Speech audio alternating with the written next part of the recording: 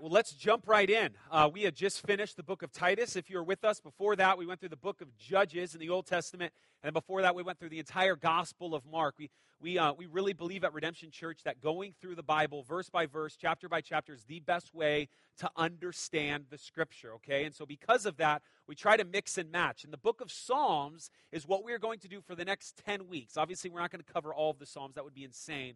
But we are going to take 10 specific Psalms, very strategically picked, and go through those. Now, what Psalms affords us is something that Titus didn't and Judges didn't and Mark doesn't. And I try to explain why we choose some of the books that we do at times. And here's why Psalms is a big deal, where the book of Judges is very historical, right? And the Gospels is both historical, but the life of Jesus and explaining the kingdom of God. And then the book of Titus is kind of imperative-driven, meaning command-driven, saying, here's what you need to do, here's how you need to do it, some truths. What the book of Psalms does, the Song of Psalms does, Proverbs does, Ecclesiastes does, is it provides some wisdom literature, and more appropriately, it provides insights into the soul, very real life. A guy named Chris Wright, he's a New Testament theologian, but was talking about Psalms, and he says it's where space, time, and matter really meet. It's this moment where we can be real. There's raw emotion in Psalms. If you felt like God has disappointed you, it's okay to say, even to put it into song and to write a poem about it. If you feel frustrated, you feel like he's far off, you feel like you've done things, but where are you, God? There's moments where God shows up in such a way that he says, be free to talk like this. And I'm going to share one of my own stories with that in a moment, but I want to give you a quick outline as to kind of how the whole book of Psalms is written. There's an image I want to show you. Super easy to understand, right? Okay. Now here, I want to say this. This is actually a picture of a completed video, an 8-minute video from the Bible Project that we have on our Facebook page. You're more than welcome to check out, okay? And it kind of goes through all the nuances. And I was going to show that video, but it's kind of long and it's all of this, right? So here, let me just give you kind of a brief outline. I even got a laser pointer. Okay, let's do this. Okay. So first things first. There's 150, as you can see from the top, working from here, 150 Hebrew poems. Now, this is not a hymn book, meaning we don't just have a collection of songs that from the beginning of time God gave to the people of Israel just to kind of sing and to read. This is a long historical story, the people of Israel kind of collectively gathering songs as they go along. Most of them are written by a guy named David, you can see up here, but the truth is a fourth of them, we don't even know who they're written by, okay? Some are written by Solomon, Moses, so on and so forth. But here's the structure of Psalms, and this is important as we go through certain books in here, is that there are 5 kind of breaks, as you can see, 1, 2, 3, 4, 5 different breaks for the book of Psalms. So maybe you grew up in a Christian home and you didn't know that. You kind of just read these Psalms as they are, kind of in your own personal study time, which is good. But the reality is it kind of breaks up. And each book, as these 5 books are broken up, they're broken up with the statement, may the Lord of Israel be blessed forever. Sometimes it says forever and ever. Amen and amen. And what's important about these 5 books is as we go through them, they're kind of different stories, but at the very end, you're going to see 5 books who are specifically led to a doxological, a worship type way to end the book of Psalms, okay? Which leads us with 2 books in the very beginning, Psalm 1 and 2, that we're actually going to go over Psalm 1. We won't hit Psalm 2, but I'll explain it a little bit to kind of lead into what the book of Psalms is. Now, here's what I want to say. As you look at this, it's really important that you recognize that though it's not a hymn book, these are times where there's moments where, for example, a guy named David beats this huge giant. You may have heard the story of David and Goliath, right? And the people of Israel are rejoicing. So it's like this, yes, this is awesome. And then there are certain moments where the people of Israel have been completely defeated, right? And so it's kind of gathered, all the history of Israel is kind of gathered into these Psalms and put together, which leads us to 2 things I want to say before we get into the book of Psalms. The first one is this. The book of Psalms, which is called the Psalter, if you hear that term, is meant to be read in community, okay? So I think it's great, and I would encourage you to read the book of Psalm. Pick a Psalm, 139 or whatever it is, and you read it, and it's good. But the reality is these books were written, these chapters were written to be read together. And because of that, each week as we go through a psalm, today's only 6 verses, we're going to together declare the psalm, okay? Or actually, in this instance, I'm going to read it and we're going to respond together that the psalm would be true. The second thing is there are raw emotions in the book of Psalms. raw emotions. And this is actually kind of broken up. First, let me give you kind of a broad view, a cluster view of what these same Psalms look like. Let me show you another image of the cluster of what Psalms looks like. Okay, so for some instances, there are praise Psalms, right, where there's just a moment where you're recognizing, dang, God is good. He is so good. Look how great he is, right? And then there are other moments where there's trust psalms, there's hymn psalms where they sing psalms of thanksgiving. There's wisdom psalms. You can see the largest psalm in the entire Psalter is Psalm 119. It's all about the word of God. There are royal psalms just declaring the majesty of God, God's king and who he is and all that. And then the largest portion of all the psalms is lament.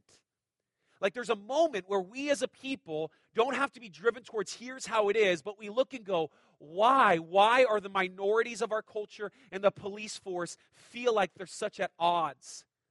Well, like why as a generation are we murdering by the millions babies? And instead of trying to stand there with all the answers, there are moments. You have to understand this because you as Christians do not believe this. It messes the whole societal balance of everything. For us not to go, guys, listen, in these moments, I know we're wondering what God is doing. I know we have questions, but this just sucks. It's just awful. And to sit in that and to understand the way the world is set up right now is not the way it's supposed to be. It's just not. The world is broken, and for us to lament that is a big deal, but it's more than just lament. If you were to take this cluster and break it out, I did a little study that I want to read to you. There's 24 of them. I'm not going to go through every single verse, but all of the emotions that the Psalter Psalms brings up, okay? So here's all the emotions I'm assuming we have felt, if not at least one more of them. Psalm 25 talks to us about loneliness. Psalm 18, love. Psalm 33, awe. Psalm 31, sorrow. Psalm 38, regret. Psalm 51, contrition. Psalm 42, discouragement and turmoil. Psalm 44 brings us shame. Psalm 21 talks to us about exaltation. Psalm 118 talks to us about marveling. So I'll just go on through these, and if you want the addresses, I can give them to you later, but for the sake of time, it talks about marveling, delight, joy, gladness, fear, anger, peace, grief, desire, hope, brokenheartedness, gratitude, zeal, pain, confidence, on and on and on. It goes through these emotions, these raw emotions of what it is and how it feels, which is a really big deal because here it is. We feel those emotions. My junior year in high school, my sophomore year in high school, I met my wife, Candace, and I'd just become a Christian months prior. And so we started dating, and she's a year older than I am, so she was a junior. You know, I don't date the older ladies. And so my senior year, she goes off to this program called Master's Commission, this cult thing. And so she goes off into San Diego, and she does this year-long program where she's kind of studying the Bible and all of that. But here's a part of the program that was kind of rough. Is in this program, this Master's Commission program, you're not allowed to date. Matter of fact, this is why I call it a cult. You're not allowed to talk to someone of the opposite sex for longer than 5 minutes. Okay, and you're like, okay. Besides that being the point, my senior year in high school, she goes off, my girlfriend of a couple years, which ends up being my high school sweetheart. We married, so we're okay. I got her out of the cult. Okay, so she goes off there, but it's not just her. My best friend Eric, my other best buddy Uche, they both go to the same program in San Diego, right? Okay, well, my other friend, my really only other good friend at the time named John Green, goes to San Francisco for chef school. So my senior year, all these people are older than me. They leave me. Well, just a year prior, at the end of my sophomore year, beginning of my junior year, I'm adopted by this family. I've told you guys this story. Well, this family still lives, but at the time lived right next to this huge open field. It was just this big open field that this school had just kind of started. It was owned by a church, but no one ever really used it. And I remember my senior year, every single night, I would at least get close to the fence where it is to jump, or I would jump over that fence. I would take a guitar because I just learned how to play, and I would go in the field, and I would just yell at God. Like I was so mad at him, you guys. My sophomore year when I got saved, the first thing God worked on me was cussing. But I remember being out in that field my senior year, just cussing at God, so mad at him that he would take my girlfriend, that he would take my friends, and that now I'm alone, and I'm trying to live this gospel life out. But the reality is, here's my senior year, all my buddies out are going to do these things that I don't want to do those things, so I'm left here. I'm this like loser kid, and I'm so frustrated. And I remember being just raw emotion, like just honest. Like, and here's why I share that story, because after all that was over and they came back and Candace and I, we started dating again. I remember looking back at that year, really thinking to myself, I'll never have to hide my emotion from God again. Like, I won't. I mean, if there was ever a moment that I crossed over the line of saying things to God, it was that year. And the reality is, here's what's crazy, is I recognize in that, I wasn't telling him something that he didn't already know how I felt. He already knew my frustrations. He already knew that I was extremely bothered by the fact that now I'm lonely sitting here. But at the same time, looking back, it was the best year of my life. Because as God and I drew together, as I began to get real with him, understanding that he is the one I made in his image, and he has emotion. And if he has emotion, it's okay for me to have emotion. So as I had emotion, I began to wrestle. And you may think that's heresy, but the reality is there's parts in Habakkuk and the Psalms where it feels like the people are just going, and God, you beep, beep, beep, beep. It does. It feels like it's very like, are you allowed to say that to God? Like, it just feels like you left us. Who are you? Where are you? There's very frustrating parts in the book of Psalms that helps us, allows us to be raw with God. So I think that's important, okay? So with that said, those kind of two caveats, that it's written for community and it's extremely emotional. I want to read a quote to you about this as we go into the book of Psalms. It's from a guy named Eugene Peterson, and he I don't want to say gave us a translation because I don't think it's a translation of the Bible, but he gave us the Message Bible, which is, I would argue, is a commentary on the Bible. Whatever Jim Ellis says is wrong on this area. Okay, so this is what he says, and I think it's helpful, okay? Our habit is to talk about God, not to him. We love discussing God. The Psalms resist these discussions. They are not provided to teach us about God, but to train us in responding to him. We don't learn the Psalms until we are praying them. Abstraction is an enemy of prayer. Beautiful ideas are an enemy of prayer. Fine thoughts are an enemy of prayer. Authentic prayer begins when we stub our toes on a rock, get drenched in a rainstorm, get slapped in the face by an enemy, or run into a tree that has been placed or that has been in our path for so long that we have ceased to see it and now stand back in bruised and wondering awe before it. So what the Psalms are going to do is not provide us ways to theologically kind of talk about God in an ethereal sense, but they're going to say, no, he's here. He right now is deeper than the person sitting next to you. He knows your thoughts. He knows your frustrations. He knows that you feel far from him. He knows that you feel like you left him, that he left you. He knows that right now. And that's not something we can just kind of talk about in some weird out there sense. No, it's within you. Right now, you're feeling that emotion. He knows that.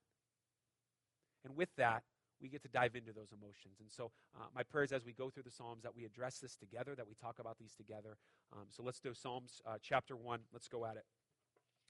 If you're not already there, you can turn there. We're going to start in verse 1. If you're new, it's going to be like a huge Bible study. We got 6 verses to cover. I'm going to cover predominantly, most of our time is going to be verses 1 through 4.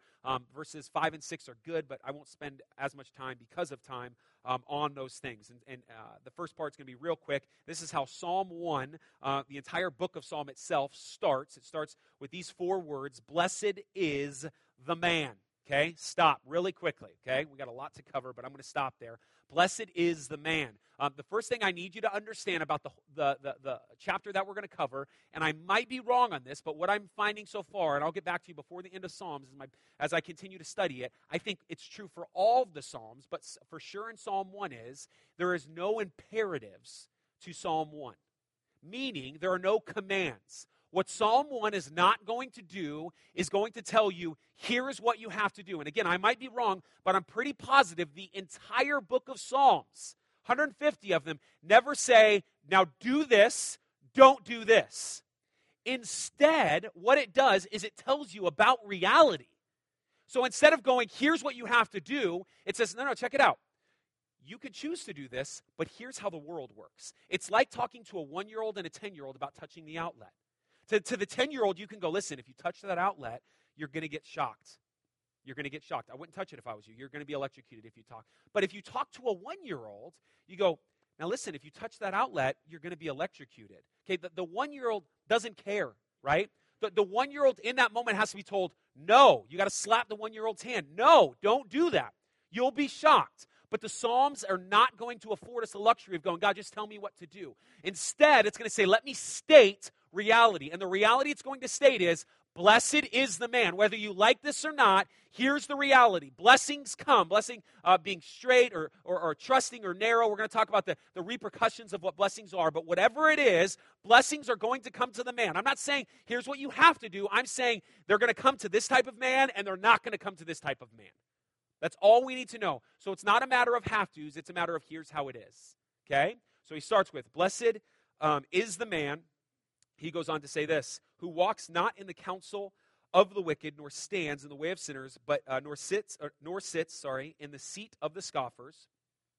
But his delight, okay, we can do this, but his delight is in the law of the Lord, and on his law he meditates day and night. So the thing that it's going to first bring out in front of us is, when it says, blessed is the man, let me just say, I've tried to do my best to tell you when it's gender-neutral thing. It doesn't obviously mean just men here. This is a very anyone type language. So blessed is someone. Blessed is the person, you could even say. Blessed is the man, though, in this culture. Blessed is the man who, the first thing, it's going to define as, here's the person, here's how it is, in what he doesn't do. And what he doesn't do is this. He doesn't walk in the counsel of the wicked. He doesn't stand in the way of sinners. And he doesn't sit in the seat of the scoffers. Now, instead of trying to understand what the path of sinners is and what the seat of the scoffers is, I'd rather have us focus on the verbs real quick, because this is a great literary device that I think is going on here. We can almost add the words, or at least change out the words in the way that's playing is to much less. So you can almost say this. The man is blessed. Here's how it is. The man is blessed who does not walk in the counsel of the wicked, okay, much less stand in the way of sinners, much less sit in the seat of the scornful. So it's this great literary device that the psalmist is going to write and say, there's a progressive way to go about this. The man who's blessed, we'll talk about blessing, he doesn't walk in the way of the wicked. Not only does he not walk in the way of the wicked, he doesn't even stand in the way of the wicked. Like, so there's a walking, that's a, he doesn't stand there, and if he ain't standing there, he definitely ain't sitting there. So the first thing that we can understand of this man who's blessed, again, we will define it, is he don't mess around with sin. It's not something that he casually does. It's not something that he's okay with. It's not something he's getting comfortable with as he sits there. No. The man who is blessed avoids it. He avoids it. Now, that may feel like imperative, but it's just the truth. Blessings, it's literally in the plural, blessings come to the man who avoids sin. But, the second part of this, there's a repercussion. His delight is in the law of the Lord. Here's what I love about this. We can look at someone walking. We can look at someone standing, and we can look at someone sitting. But it would be very hard for us to look at someone delighting.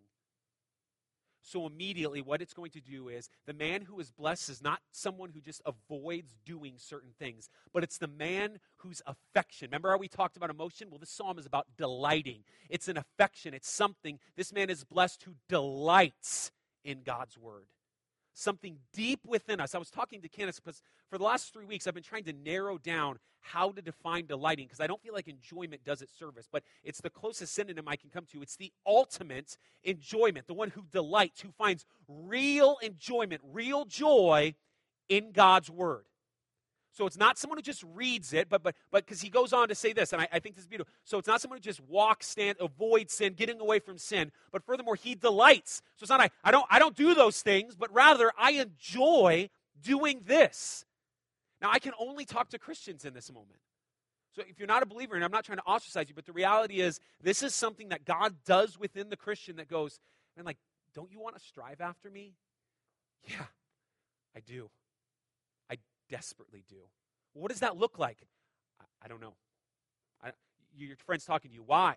I'm telling you, there's something within me that is crying out to the depths of God, and I just want to know him. There's a delight in that. But he goes on to say this, but in responding not just of things we shouldn't do, but his delight is in the law of the Lord, and on his law he meditates day and night.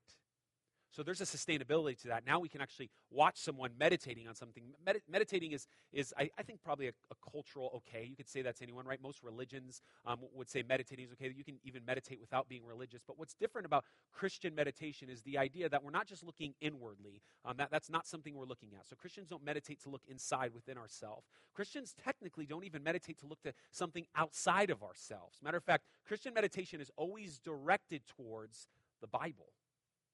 So here's what's crazy. I shared this with you guys I probably like 4 or 5 months ago, but I want to say it again because I think it's an important thing to say, and I've talked with my community in droves about this. But the Bible actually never, ever tells you to read the Bible.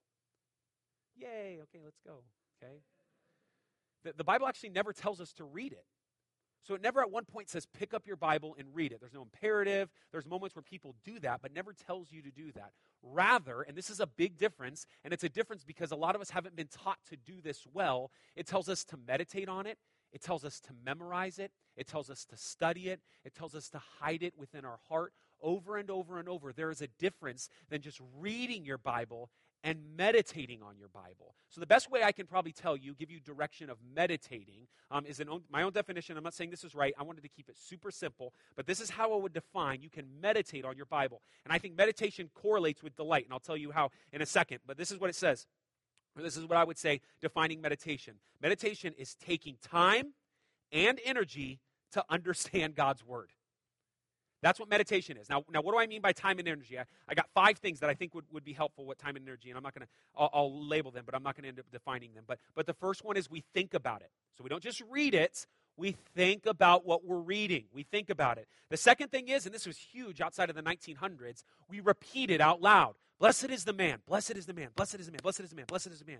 What is it? Blessed is the man blessed is the man, blessed is the man, blessed is the man who does not walk, blessed is the man. We're repeating it. This is a huge Puritan a way to understand Scripture, repeating it out loud. So we're not just thinking about it, we're not just repeating it out loud, but we're studying it. I've shared this before. You've got Google, use it. We have conversations about this. Is why it's huge in community. What do you think it means to be blessed? And like blessed is the man who does not walk. What does it mean to walk in the way of the wicked? What does that look like? Like, how does that? So we're having conversations about it. These are all forms of meditation. We're not done having conversations about it. And I would say even questioning it. Now, I don't mean questioning whether or not it's true, but even in this psalm, we're going to hear the word blessed and we're going to hear the word prosper. And every Christian in here who's ever followed God with all of their heart and felt let down feels like this psalm is betraying you. To go, wait a minute, God. I have fought to avoid sin. I've tried to memorize your Bible, and I've not felt blessed. I don't feel like I'm prospering. What is that?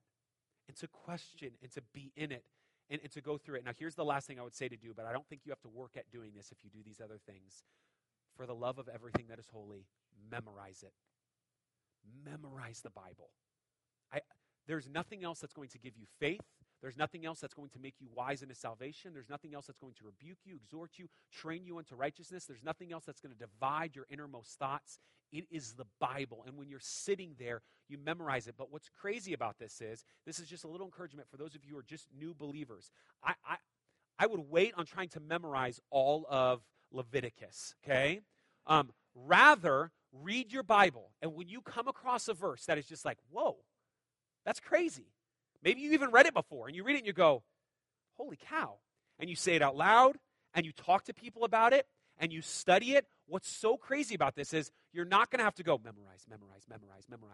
You'll just memorize it. You at that point have meditated on it.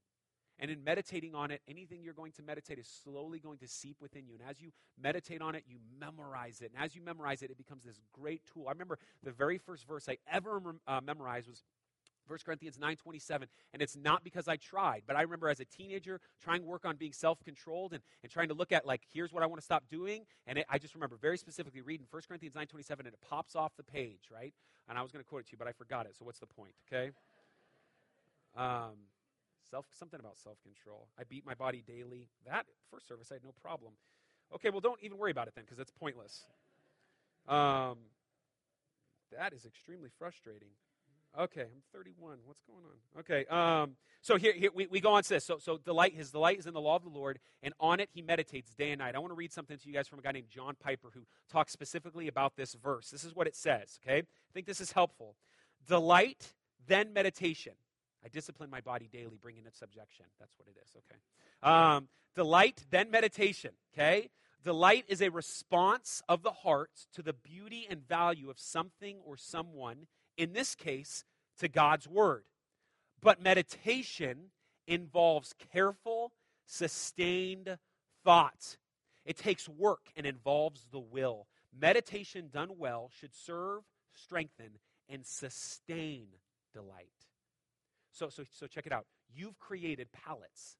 You've created palates. You like things. There are things that you enjoy. But what's crazy about those, some of those things have been accrued. You've learned to like those things. So you don't naturally, no one sits down on a bench and goes, I am going to go on Facebook now.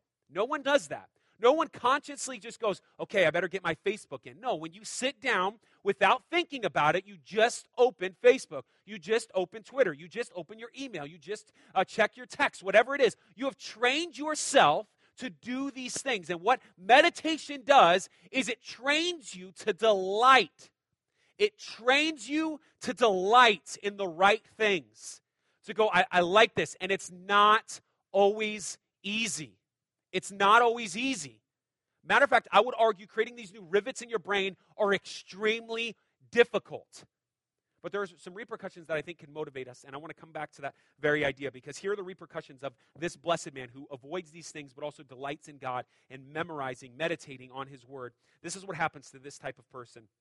He is like a tree planted by streams of water that yields its fruit in its season, and its leaf does not wither. And all that he does, he prospers. So the imagery that I'm getting, and maybe you're getting something different, is I'm picturing some type of hobbit-like river, right? Okay, and so there's this river. There's a tree that maybe even has roots exposed, some into the water, but some, and it's planted, and it's not going anywhere. And because it's around water, it's always green. Candace and I, last week, spent a couple days celebrating our 10-year anniversary in Santa Monica, and what was awesome was everywhere you go, it's green. Because the moisture in the air, I don't know what they're putting in the plants, but everything is green, right? And the reality is, planted by a stream of living water, it's solid. It's not going anywhere. It doesn't matter the storm. It doesn't matter the heat. At the end of the day, it's not going anywhere. And I think there are some things that we can grab from this imagery, because now we're going to define what this blessing is. And this blessing is defined as it gets its life from another source. I would argue this is what the imagery is telling us. When the time is right, its fruit will show. So there are moments where you feel like you're bare and there's nothing there, but its fruit will show. And then the last one is, it's not going anywhere. It doesn't matter the heat. It doesn't matter the wind. It doesn't matter the weather. It's not going anywhere. Okay, so what is the blessing? And this is some of what's changing our palate. If that type of man is blessed, do we even want to be blessed? And I would argue, at the very depths of your conscience, yes. Here's why. I think every male in here, just in general, wants to grow up in one way or the other and be the Jim Ellises of the world. Honestly. Be the David Beemans, the John Weekleys. You want to grow up and you want to be the guy who people look to. You want to be the sages. Nobody looks at the 95-year-old man. Jim's not 95. Nobody looks, he's like 100 or something. Okay. Nobody looks at the 95-year-old drunk and goes, that's what I want to be like when I grow up. Nobody. Nobody does that.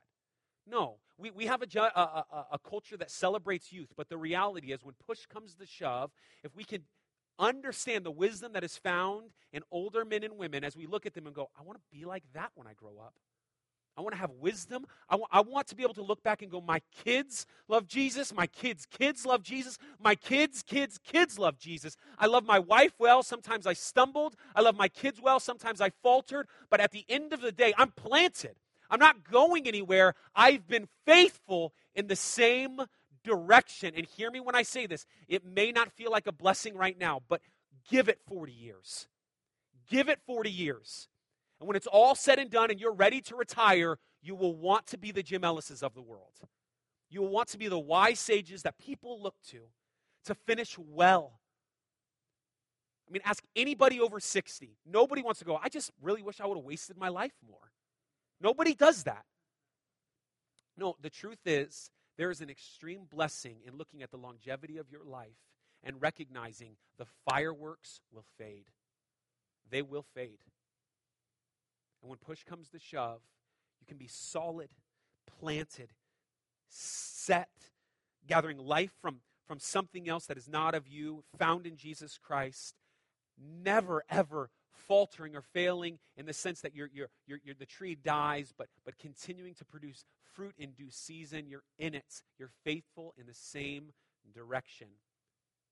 Man, that's what we need. And the Bible understands this. The Bible recognizes the reality of this, because you know what the opposite of that is? The opposite of is this, found in verse 4. The wicked are not so, but they are like chaff that the wind drives away. When you would pluck wheat, you'd take a stalk of wheat, and you rub it in your hands, right? And all the chaff would fall. That's protecting the little wheat morsels that are inside, right? And so you have the wheat, but there's no good for the chaff. Maybe you're more familiar with like corn stalks, right? So no one eats the greens that grows off, right? They're either good for compost or trash. You take those off, but you want the corn inside. I mean, the best example that I think Psalm 1:4 is actually getting at is peanuts. A modern day example. Like, no one sits on their couch, they break a peanuts getting, right, and an hour later, somehow they're covered in peanut shells. It's on the couch, they're everywhere, and when they stand up and they brush themselves off, no one goes, you guys, stop! Okay, get a broom, get a dustpan, we need to get these on ice immediately. Okay? No one is worried about the peanut shells. Why? Why would you be worried about the peanut shells? No, you brush them off, and they're done. And this is the opposite. Like it or not, it's not an imperative. It is a reality that those who stay true, close to, and hold fast to God's word are like trees that have life, and those who do not are like peanut shells. Blown away. We're done. And here's what I want to say to this. Talking to people that I've discipled, people in our church, just even getting other, temperatures and feels of people in communities. Most of us as Christians feel like peanut shells, though. We don't feel like trees. We feel like he's gone. We feel like we're dead inside. We feel like we're lifeless. We feel like there's nothing. We feel like peanut shells. Here's what I'm going to say. My delights when I was 16 years old are not my same delights. They're not. I think anybody over 30 recognizes that over the course of your life, not just your palate of your taste bud, but your palate in life changes. I think the best example I can give of this is Chris Doherty, who goes to our church. It's amazing to watch Chris, if you don't know who he is, where 6 months ago, he was almost 100 pounds heavier than he is. And I remember just kind of following him on Facebook or whatever and just kind of watching his life and the things that he delighted in, the sweets, the junk, the things that he found joy in of doing nothing, right? Now watching him 6 months taking selfie with his girls as they hike a mountain, his delights have changed. He has changed the way that he views the world in such a way that his delights are no more, I like that. No. I would have never thought 6 months ago I would have liked hiking. I would have never thought that. His delights have changed. Now ask Chris, day one, he jumps on that treadmill. All right, Chris, you're doing it. Ask him, oh, dude, this is the best thing ever. No. This is an acquired taste, y'all. This is an acquired taste. And to delight in God, there's a flicker within some of you that God has started, and it's burning, but it feels like it's absent at times. And to take that and go, I'm going to run with it, I'm going to meditate on it, and it's going to bring me faith, and it's going to grow, and I'll stop being blown away like peanut shells.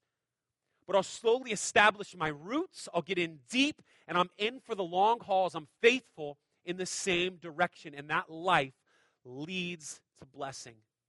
It leads to blessing. What's crazy about the tree that prospers, it doesn't mean it never goes through the storm. It doesn't mean that it loses its fruit. It doesn't mean that it might lose a branch. No, the reality is all the things that take place are for its good. And as Christians, as we recognize, listen, you'll lose a loved one. 100% of us will lose a loved one. Mom, dad, brother, sister, child. We'll lose a loved one. That day's coming. You will be on your deathbed one day. That day is coming. A loss of a girlfriend, a loss of a boyfriend, a loss of a husband, a loss of a wife. That day is coming. It's coming. The reality is, that doesn't mean storms don't come, but no, hear me. In that, God, whatever you're doing, I prosper. This is for my own good, for your glory. That's the beauty of the tree. Because if you're just a peanut shell in those moments, who's God? Forget God. I'm out. We want to be like a tree. Let's go on to finish verses 5 and 6 as we start to wrap up. He says this, therefore the wicked will not stand in the judgment, nor sinners in the congregation of the righteous. For the Lord knows the way of the righteous, but the way of the wicked will perish. The last thing that I think are the benefits of both the dichotomy that's set up between the righteous and the wicked. However we want to play these things out, but the righteous is always someone who trusts in the Lord, right? And so this person who is blessed, who meditates on the law of the Lord, who delights in it, his satisfaction is not just found in this earth, okay? But check this out. There is something deeper within you that desires God than you even know. Hear me, it's an eternal satisfaction. It's not a synthetic joy that's here and gone. No, hear me. I don't care what happens to me as a tree. I know at the end of the day, I have all eternity. So give me 70 years of crap. The reality is, I got all eternity. I'm not going anywhere. And the blessing that comes with this idea is there is an eternal security that is set up for the Christian to go, it doesn't matter. It doesn't matter. I'm not going to be blown away, but I'm in this. I think John Piper, in his book, Desiring God, again, if you've never read this book, it's kind of like a hallmark for most Christians. I would say top 100 books read by Christians. He calls himself a Christian hedonist. If you don't know what hedonism is, it's someone who strives for pleasure, right? So someone who strives for pleasure, looking for pleasure ultimately. We as Christians look at that and go, wait a minute, but the reality is, he would say we're wired in such a way that we should desire those things of pleasure because God has put them within us, but we satisfy ourselves with lower things. And this is a quote that he says, in this book. It's probably one of the most famous quotes. Specifically, the last line is kind of what put him on the map. It says this, the longing to be happy is a universal human experience, and it is good, not sinful. We should never try to deny or resist our longing to be happy as though it were a bad impulse. Instead, we should seek to intensify this longing and nourish it with whatever will provide the deepest and most enduring satisfaction. The deepest and most enduring happiness is found only in God. Not from God, but in God.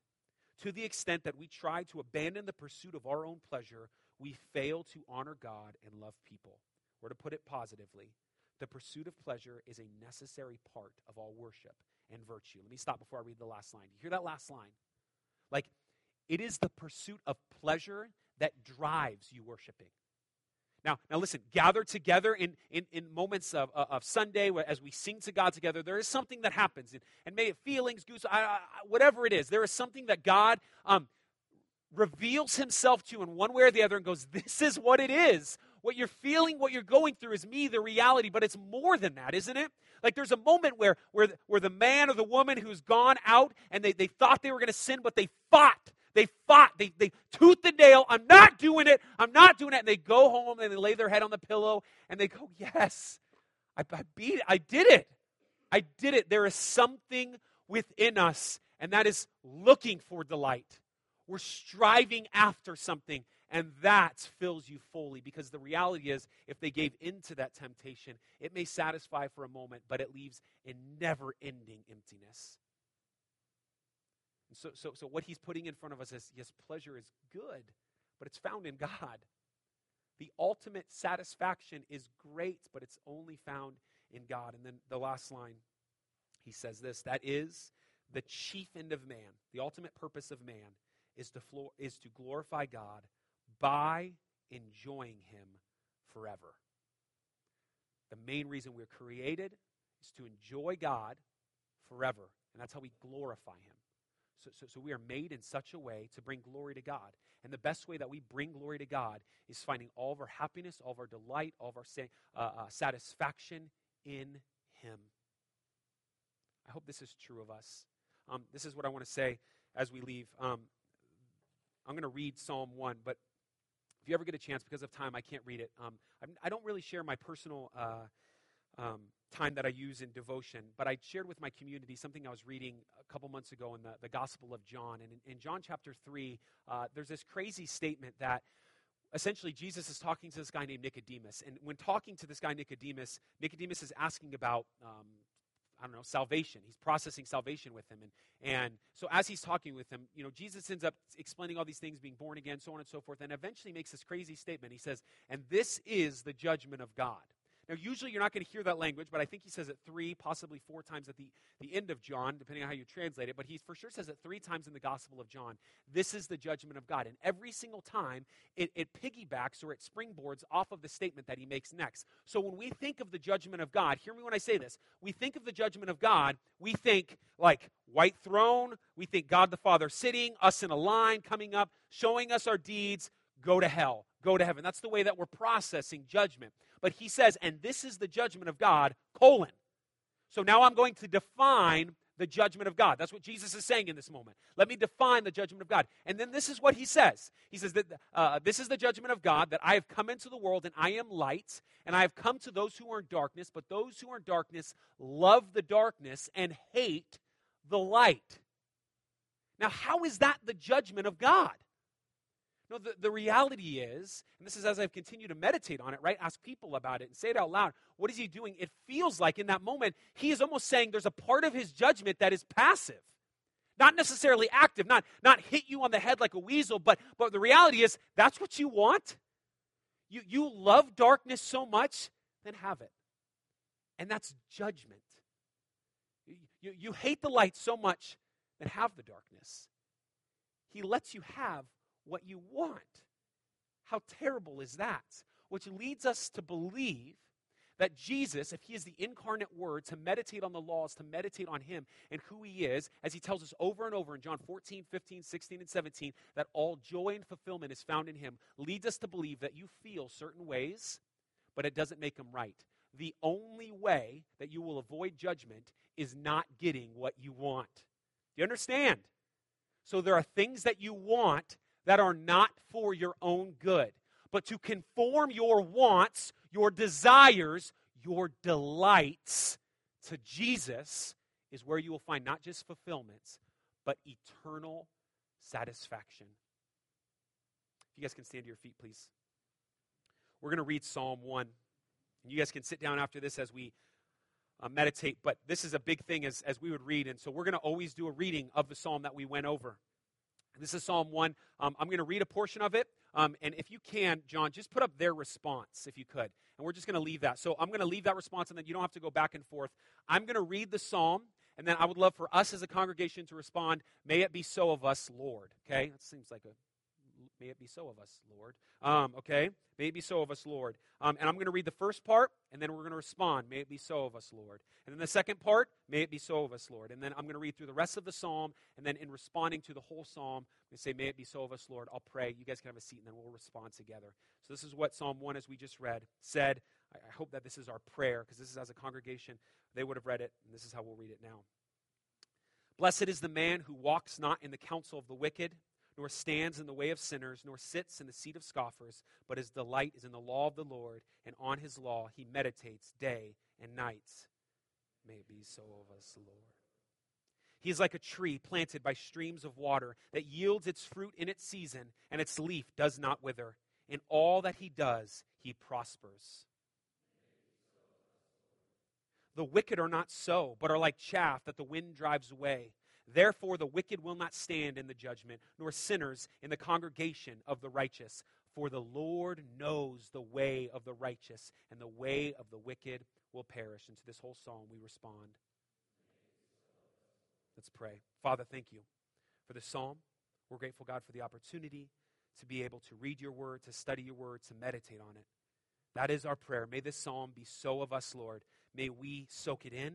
May it be true of us. May we be those who are blessed because we avoid sin, but not just because we have to, but because we delight in other things. Thank you so much for your word and the power of it. In Jesus' name, amen.